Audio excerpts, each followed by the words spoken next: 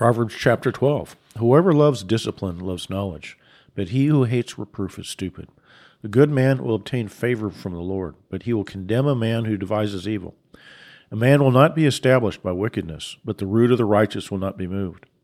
An excellent wife is the crown of her husband, but she who shames him is like rottenness to his bones.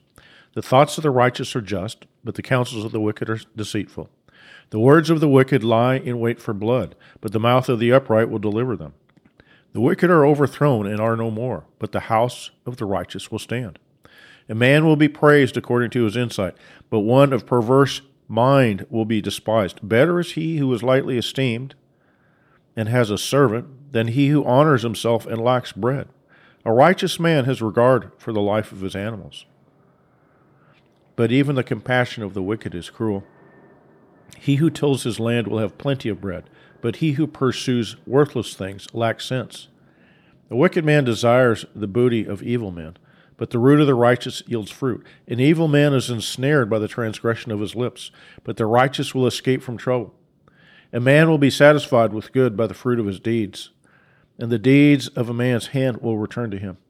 The way of a fool is right in his own eyes, but a wise man is he who listens to counsel. A fool's anger is known at once, but a prudent man conceals dishonor. He who speaks truth tells what is right, but a false witness deceit. There is one who speaks rashly, like the thrusts of a sword, but the tongue of the wise brings healing. Truthful lips will be established forever, but a lying tongue is only for a moment. Deceit is in the heart of those who devise evil, but counselors of peace have joy. No harm befalls the righteous, but the wicked are filled with trouble. Lying lips are an abomination to the Lord, but those who deal faithfully are his delight. A prudent man conceals knowledge, but the heart of fools proclaims folly.